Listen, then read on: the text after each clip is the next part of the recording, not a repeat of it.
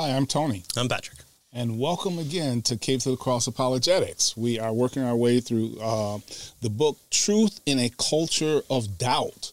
And we've been going through the first chapter here. We've gotten to the second claim that he makes here. So the way this chapter is divided is there are four claims that he makes about God and suffering, God, evil, and suffering. And, basically the first claim had to do with the problem of evil, right? And we've kind of worked our way through that. The second claim then says that the Bible contains many different answers to the problem of why there's suffering in the world. And many of these answers, Bart Ehrman says, contradict one another. Mm-hmm. So what they're doing here is kind of critiquing Ehrman's book on God's problem, right? And so that's what we're working our way through here. Yeah. So God's problem is that there's evil and suffering in the world. God supposedly is all good, but there's still evil and suffering. Therefore, God doesn't exist, or something along those lines. That. Yeah. And so, we're on claim 2 of 4 of Ehrman, and so we're responding to that. In God's Problem, Ehrman surveys the various books and genres in search of their explanation for suffering. He finds that the Bible offers these 5 kind of main argumentations for why there's suffering, why there's evil in the world. And so he talks about suffering comes from God as a punishment against sin, and he calls this kind of the classical view. I don't know if that's quite the classical view, but that's what he calls it. So So the reason why we suffer is because we have sinned. Boom. Right? That's it. So you've done something wrong, and now you're paying for it. Maybe it's the one most popularized. Suffering as a result of human beings sinning against other human beings. So I hurt you, you hurt me, bad thing. That's right. Okay. Right. So me hurting you caused you to suffer, and so that's the cause of suffering. Yeah, that's the bad. You caused me suffering. Yeah. Right. But if we fight each other and you knock me out and you win a bunch of money, but I bet on you to knock me out, then suffering is good. Yeah. It's fine. It's fine then. Third is suffering is redemptive. In other words, suffering exists in order for God to bring about a good that would not have been possible without evil. Okay. Very interesting. I would say that's a classical view as well. I would say so too. I mean, the cross seems to be kind of central to Christianity. Yeah. I'm no expert in Christianity except for I claim to be one. Suffering is a test of faith. God uses suffering to see who will serve him and believe him despite their circumstances.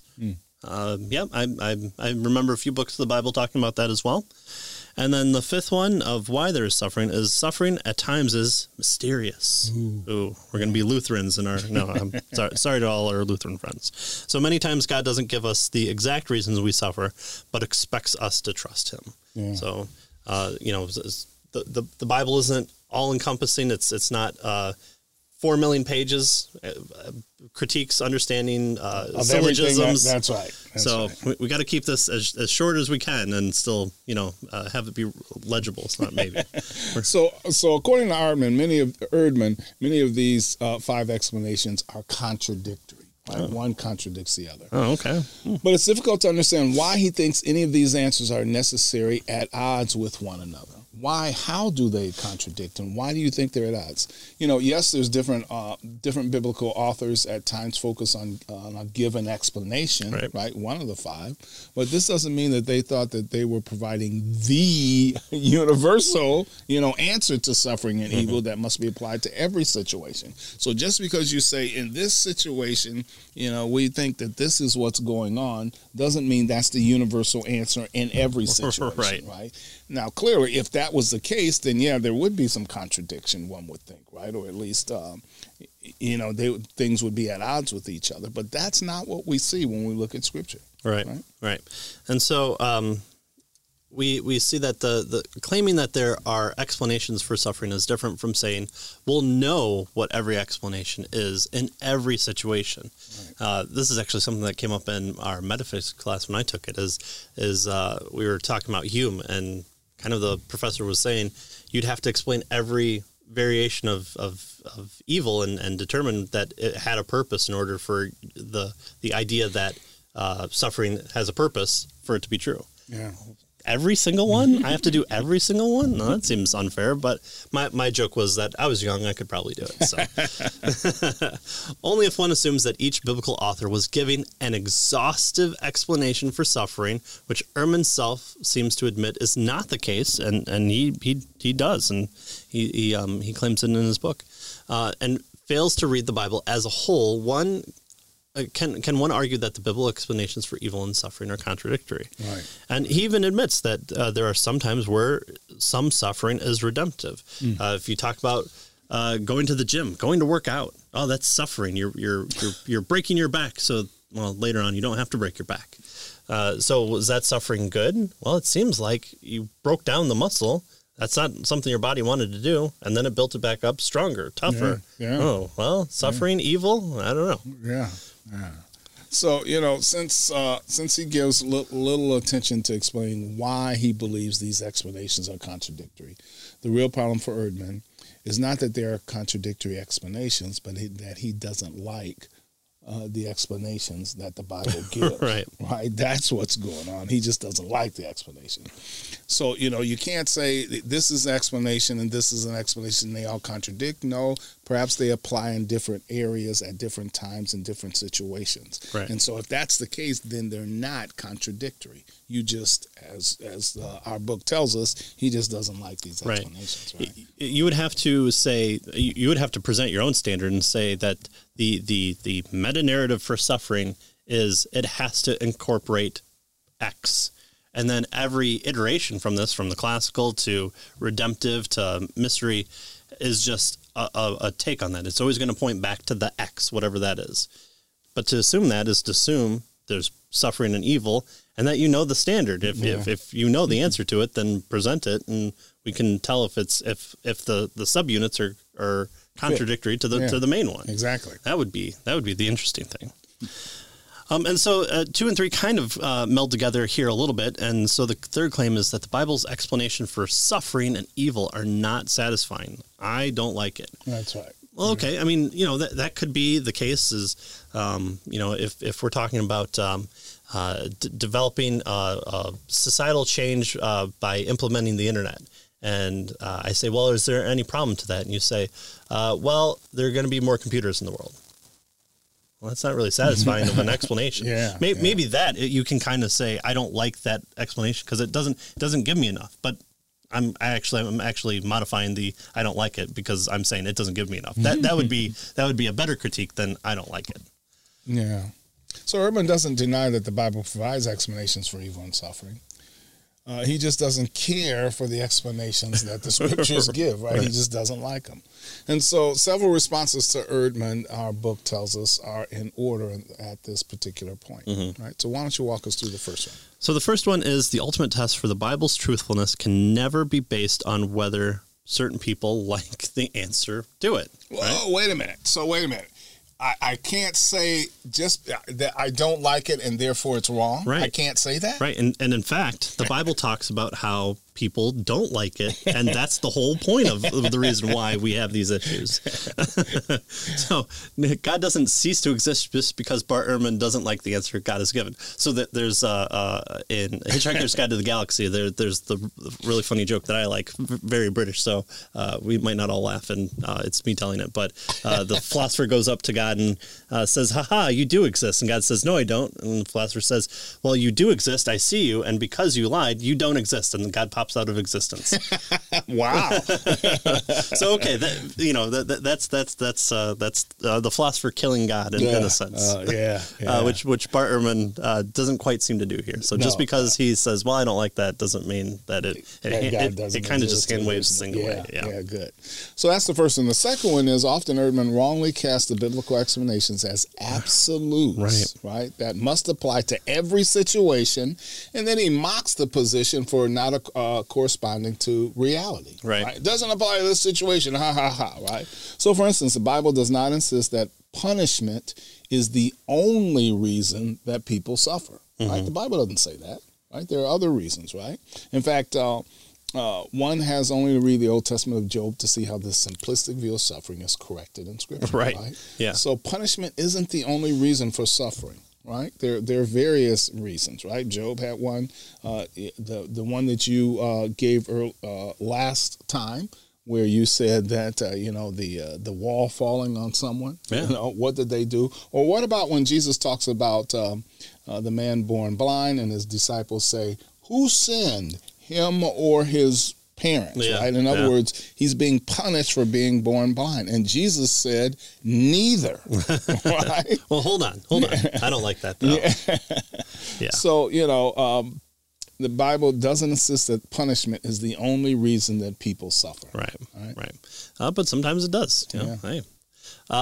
So the third critique that our authors kind of give here is that Ehrman heavily critiques, even mocks, the Christian position for saying that suffering and evil are at times a mystery, but then turns around to offer no alternative explanation of his own other than to say, all that is here is all that we have. Isn't that mystery too? Yeah, that seems to be a little mysterious to me. It's just, why is there evil and suffering in the world? Because there is. Well, okay, that's not satisfying to me then. For instance, Ehrman writes, at the end of the day, one would have to say that the answer is a mystery. Okay, well, what's good for thee is not good for you. Yeah, wow. Yeah. So it's surprising that Ehrman, as an agnostic, doesn't want to allow Christians to offer as one of their responses to suffering and evil that finite beings cannot fully understand the ways of an infinite God. Right. Surprise, surprise, right? Right. So things can be mysterious, and we can't understand everything, right? We're finite, God is infinite. Right. And kind of, if you're internally critiquing, give the position of what you're supposed to take on and see if that at least holds water internally. So would we come to an understanding that we would have complete knowledge of an infinite God? It seems to be a hard case for even communication. In fact, that's a critique that Neil deGrasse Tyson has is if there is such an infinite God, it seems odd that he would even try and communicate to us. Now, for him, I say he goes too far the other way, where if it's an infinite God, why can't he communicate to us? Yeah. But, he tends to not come on our shows. Right. We'd love to have him. That'd be an interesting interview. Yeah. So we kind of don't... We don't get enough from Ehrman about why mystery is fine for him, but not fine for us. In fact, Ehrman admits that he has no real explanation from his worldview either. But nevertheless, he insists that the Christian claim of mystery is one of the multifaceted responses to evil, and it's a cop-out. Right? So again, you need to have an explanation for every single piece of suffering and evil in the world. Again, I have to have this kind of God's eye view of saying, well, this child stubs his toe here, and then when 14 people down the line come together, that person that they choose is going to be the next president of the United States. Oh. Well, okay. I mean, how did I get from there to there? I don't know. Yeah, it's a mystery. Yeah. I mean, the providence of God, the working out of history. I mean, there are so many examples of, like, in the Civil War, these guys are smoking cigars at the beginning of a battlefield overlooking it. And they just happen to find Robert E. Lee's plans to the next battle engagement. Just happened to pick up the plans. I mean, if you were to write that in a story, right, and say, here, they just came upon it, smoked some cigars, found the plans, you would go, all right, I need a little bit more explanation of, super secret spy came in and did this. You would want more to that. But that's not just how history kind of happens. And so, we're just not, we don't have enough here to be able to speak to it. Good, yeah. So, and our authors tell us that the fact that suffering and evil are mysterious is part of any perspective that one adopts. Right? It's not just only the Christian perspective, right? Scripture gives true answers, yes, but the Bible doesn't tell us everything that we would like to know, right? So, there are some things that we don't know, probably some things that we can't know. Yeah. Right? Why did evolution choose this to be the designing trait? Can we know every single change? If you don't know, if you can't give me an unsatisfactory explanation for me, then evolution falls apart. Right. Well, okay, you wouldn't take that either. Fourth here is that Ehrman fails to recognize the powerful impact the Christian doctrine of the incarnation has on the discussion of evil and suffering. Yeah. Again, the New Testament teaches that God entered in the world, suffered alongside, and on behalf of his people. That's an insane thing. In fact, that's so insane is if you watch debates between Christians and Muslims, this is a huge contention that Muslims bring up as God would not, subject himself to this type of world where he's eating and defecating and suffering and growing hungry and tired. This is all below God. Right. Okay, well, it's beneath God. Yeah. Why would God stooped and bend to something like that low? Yeah. So no matter the trial, the suffering, or the evil facing humans, they must never assume that God doesn't care. And so God entering in the world is a powerful aspect to that. Is he's just not a far off God who winds the watch, sets it down, and goes off. Traditional theistic Christian orthodoxy. Yeah. This is a big drawing point to. The explanation of suffering and evil. In fact, the cross itself is part of that explanation, not just the incarnation, but the incarnation is a big factor. God has chosen to suffer with us, for us, actually, right? That's what the incarnation is all about, right? Yeah. So while the incarnation doesn't explain the theoretical problem of evil, it does provide a powerful resource in response to the existential problem of evil. Yeah, right. So I can, I am feeling this suffering, and so it is difficult, it's hard to go through, but I can know that God has also experienced this type of thing, right? So he knows what I'm going through, and so and he knows what I'm going through because he cared enough to suffer, right, himself. Yeah, I mean, isn't that why we tend to, if we lose a loved one, we find a book who someone has gone through that same thing, or mountain climbers say, I want to climb the tallest mountain in the world. Let me read some other books about people who did it, who suffered, who got 500 feet to the top of the mountain and had to come down because the weather was so bad. What was that like? Oh, that must have been killing you. But also, hey, you're going downhill at that point in time, so it's probably a little bit better. So those are the things that the incarnation and the cross and the resurrection bring to the table as far as explanatory power for the Christian worldview. Right. So again, his claim is that the Bible's explanation for suffering and evil are not satisfied. Our authors tell us, much of Erdman's dissatisfaction with the Bible's explanation of suffering is bound up with the concern that for him, God appears to act immorally, right? Since this accusation against God can in some ways stand alone as a separate argument, we need to look at it further. Yeah. It deserves more attention. And so that moves us to our next issue. Right. So the God of the Bible is moral, therefore he cannot exist. That's the claim. So God is immoral. And since he's immoral, he doesn't exist. Right. Which has a lot of problems. So God of the Bible means being, is a verb, to exist, is immoral, therefore he cannot exist. That seems like a contradiction. Yeah. Again, read Erdman's book, see if he comes to these things that the authors are presenting to us in a condensed fashion. See if he's talking about this, if he's using that. It seems contradictory to have that argument in and of itself. But they're going to respond to it. So what if I say that about you? You are an immoral person? You're immoral, therefore you don't exist. Yeah. Well, I mean, that's different because I don't have a sense of being the standard by which... okay. All right. Yeah. All right, fine. You're not immoral, or at least not in terms of what we're talking about here. Right. I mean, everything that I say and do is perfectly fine and moral. Therefore, if I contradict myself, I'm perfectly fine and moral. I don't wink out of existence. But my good thing my being doesn't affect my existence, I guess. Yeah. I'm glad I'm not God in that sense. That's right. So once again, Erdman argument, it undercuts itself, right? It says, this has been noted in several of the previous responses, but it's worth summarizing what we have already noted. Without God, Erdman has no way of distinguishing morality from immorality. So saying the God of the Bible is immoral, I'm going to become presuppositionalist. I'm going to use our famous line, by what standard? Yeah. Immoral, evil, suffering. Please provide a consistent understanding of what this is within the scope of your worldview, or enter into ours. Yeah. Assume our presuppositions, our worldview, and then come up with this type of thing. What is the basis of it? Don't just give us an example. We want the basis of it. Right. Why it's immoral. Right. Right? Yeah. So without God, Ehrman has no way of distinguishing morality from immorality, and remarkably, his objections to God based on morality actually provide a powerful argument for God. And this is what we talked about kind of with Greg Koukl, is it seems like this is doing more damage to the other side than what they probably want. Oh, yeah, yeah. In fact, it's kind of a judo flip here, jiu-jitsu, right?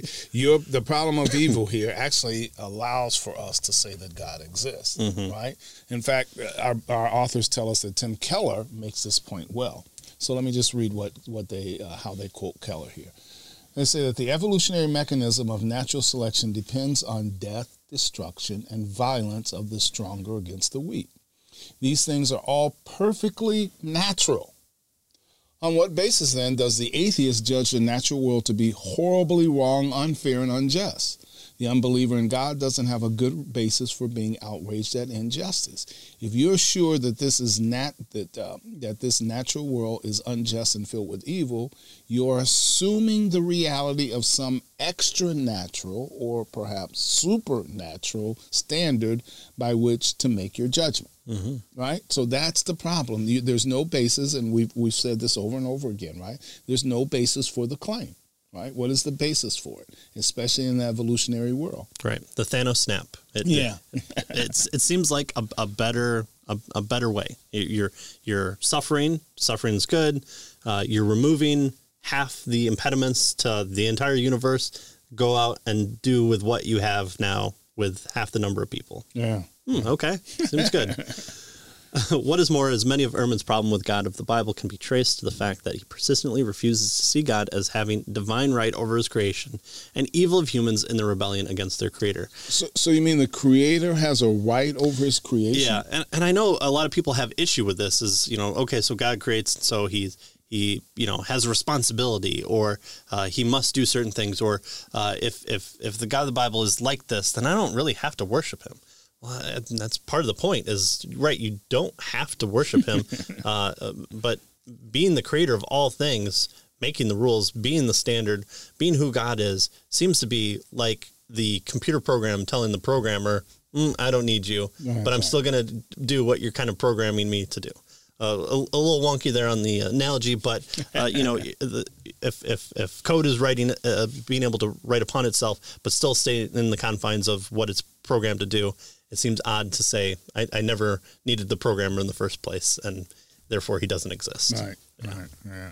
So he fails to engage the Christian worldview on its own terms, and thus find the Bible's presentation of God lacking. Yeah.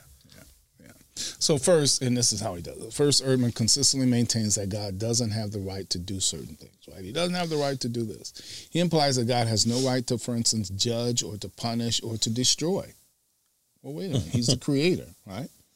If God is God, the creator of all things and the one who stands above all things, then it's difficult to argue that God is wrong when he acts the way that he does, right? I mean, how can you say he is the creator, he is the standard, he stands above all things, he is God. So how can you say what he's doing is wrong? Right. Going back to the computer analogy, the programmer finds bad code within his code, he deletes it.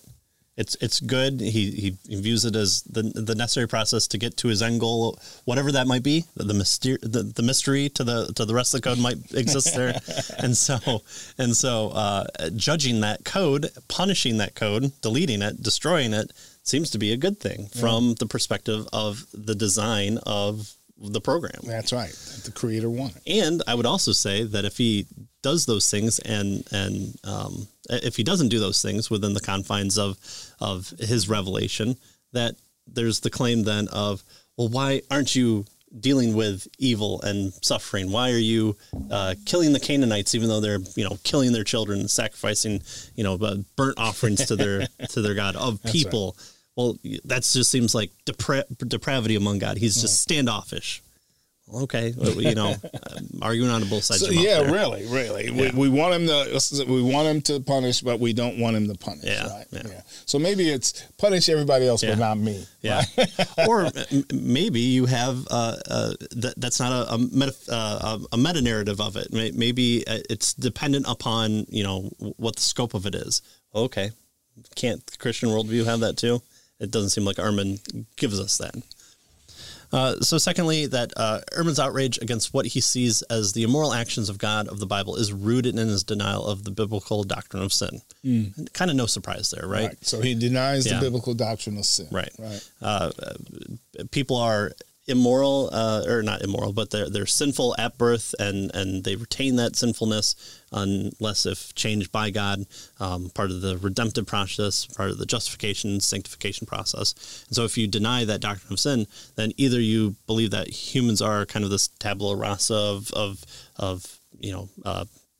good points and bad points that you fulfill within your life, or that man is ultimately good, which comes from kind of this ideological socialism, communism, Marxism type thinking, which if that's how humans were, that may be an alternate viewpoint to economics, but it doesn't seem that like that's the case. And the vast scopes of history have taught us that, and continue to teach us that, put people in a room and not all of them are good. That's right. Sooner or later, something's going to happen, right. And it ain't going to be good. Yeah, maybe not. And so Ehrman underestimates the majesty of God, and despite the list of evils in the world, he also unduly minimizes the sheer evil of humanity's rebellion against God. Yeah. And that's part of the Christian message, is there's this kind of horizontal, vertical. Right. So the Bible affirms the horizontal nature of evil, right? People against people, and how do we treat people and that sort of thing. But claims that the root of evil is vertical, right? That is, evil acts are in the final analysis is rebellion against God. Mm-hmm. That's what it is. According to the Bible, ultimately all horizontal offenses are vertical offenses against God. Right? So when people lie or steal or mistreat others or whatever, they sin first and foremost against God. That's who sin is, right? He's the standard. He's the one that tells us what to do. And so if the way I treat others, if I treat them, if I sin against them, if I lie and that sort of thing, I'm really sinning against God. So this is not only because he's the creator, but also because God and his standard is the standard in which we have rebelled against. Right. Yeah. Yeah. So we kind of tend to want to look at the horizontal only, and we it slaps us in the face every time. But ultimately, what the Christian worldview says, that if you want to do an internal critique and say it's contradictory to God's character or nature or whatever God being immoral is, however you can label that, you have to understand the presentation of the vertical. So the difference between Ehrman and the Bible, it shouldn't be overlooked. For Ehrman, evil is evil because it hurts other people, okay? But according to the Bible, people hurting others for no legitimate reason is evil. But this is only part of what makes evil so intolerable. According to the Bible, evil is evil because it offends a holy and righteous God. Right. So that's the vertical part of right. it. And so, we see this with King David when Uriah and essentially murdering him. What does he come to the conclusion? I have sinned against God. Ultimately, yes, he's broken all 10 of the commandments right off the bat by doing all these things. But his ultimate sin before anything is he does the horizontal because he sins in the vertical. Yeah. So the Bible sees things in view of the cosmic rebellion and insists that God graciously gives good things to the world despite our evil, right? So we're evil, we're in rebellion against God, we hate God, we hold up our fists at God, we want to do our own thing. We do not want God in our lives, right? That's what the scripture says. But God still graciously gives us good things here on earth despite our evil. So from this perspective, it would be more appropriate to speak of not the problem of evil, but the problem of good. Right. Right? Yeah. In view of all of our individual and corporate evil, how is it that God in his love gives us so many of the good things that we enjoy in this world? Yeah. That's really the problem, right? The Right. problem of good, Yeah. right? Romans 9, for God loved Jacob and hated Esau. Why did he hate Esau? I don't know. Why did he love Jacob? I don't know. Yeah. Because it pleased God to do so. That's right. And then there's an interesting point that our authors make here is they title it as a subheading, Ehrman, a believer? So without God, Ehrman has nothing in which to ground the morality that undergirds the premise of his arguments. We kind of covered that a little bit. He has nothing but deep-seated feelings that this world is not as it should be. Well, not as it should be. That's how it is. Ehrman says all that we have is what we have, and so you kind of got to make do with what it is. Help people. I don't know why, but help people. Yeah. Okay. Well, the Bible says that all humans, God's image bearers, were all representations of God here on earth. That's part of the whole Genesis and the kind of the temple of Eden and the command to go out into the world and expand the garden. That's part of our priestly duties that Adam as our federal head failed to do, but that we're ultimately going to do. Great G.K. Beale's book, God's made in the image of God, God's image, something along that lines. Mm-hmm. So he talks about that in his book. God dwells among us. That's it, right there. Okay. It's in the stacks. It's in the stacks. It was a really good book. But the Bible says that all humans are God's image bearers and have his morality stamped on their souls, though this morality can be suppressed in various ways, right. which Romans 1 tells us to. And ultimately we see from a Genesis 3 fall standpoint is it becomes corrupted and we can suppress that. And so when we hate other people, when we do violence against that person, we're doing it ultimately against the image of God. Right, exactly. So Erdman is no longer believes the Bible, but he's still a believer. Right. How is that? Well, in as much as he believes the Bible's standard for morality. That's where his source comes from, the basis of it, right? He can't escape the Bible's morality because it's written on his heart by the same one who stands behind the Bible that he now rejects. Right. Yeah. Something's wrong. And something stinks in the state of Denmark. Well, hold on. Yeah. You're saying that Denmark wasn't stinkiness isn't how it's supposed to be? That's odd. So despite these intuitions that point to something greater, Ehrman ultimately says that if God of the Bible did exist, he would be responsible for the evil in the world. Instead, the Bible says the suffering entered the world because God's creatures rebelled. And obviously, there's nuance behind that, and we kind of covered that a little bit with Mitch Stokes' book, right, exactly. How to Be an Atheist, and his interview with him. So I would highly recommend going back and covering that. There's snippets of that portion as well in our short clips. And instead, the Bible says that despite a worldview that cannot justify his intuitions, that this world is not as it should be. Again, suffering, evil seems to be the world is all we have. We need suffering. Evolution accounts for suffering as an explanatory thing, and we should desire it. We should want it. We should continue to want to evolve as a species.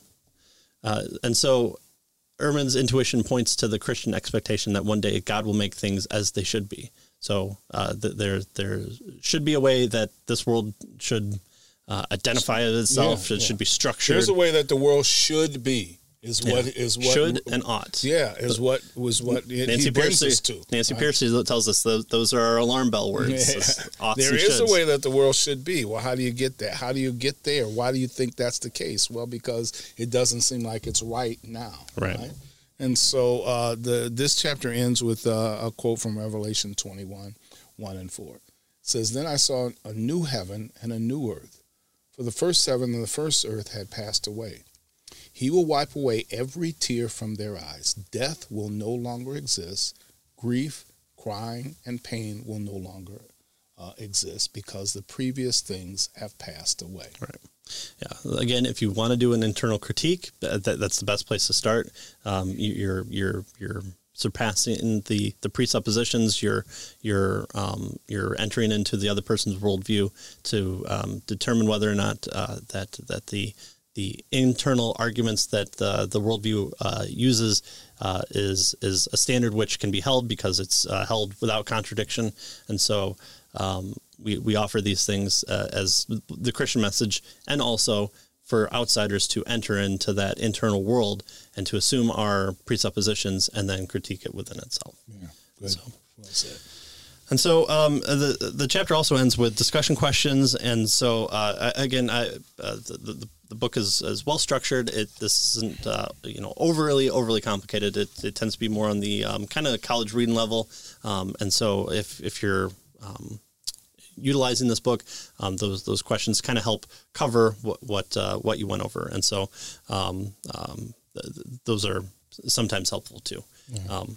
But moving on to chapter 2 for our next episode is the Bible full of irresolvable contradictions? Contradictions. Yeah. So we're stepping back into our Bible Contradictions Explained. And so we'll be covering that. And this is the area where, where Erdman really has expertise in, right? The critiquing of the Bible and that sort of thing. Yeah, it's kind of moving from less expertise to more expertise. So this one tends to be more of an internal critique of what the Bible says amongst itself. But Erdman tends to be kind of a bird's eye view or God's eye view of the Bible, for lack of a better term for him. So again, thanks for joining us. Share, like, subscribe, all those good things. We appreciate the listens too. Last month was a good month for downloads and everything. So thank you for continuing to listen. Drop us a line. Feel free to leave reviews on Apple if people still listen on Apple. But we just appreciate you wanting to hear our breakdowns of the books, and hopefully you find value in blowing off the dust to some of the books that are behind me as well. So thank you. Thank you. See you next time.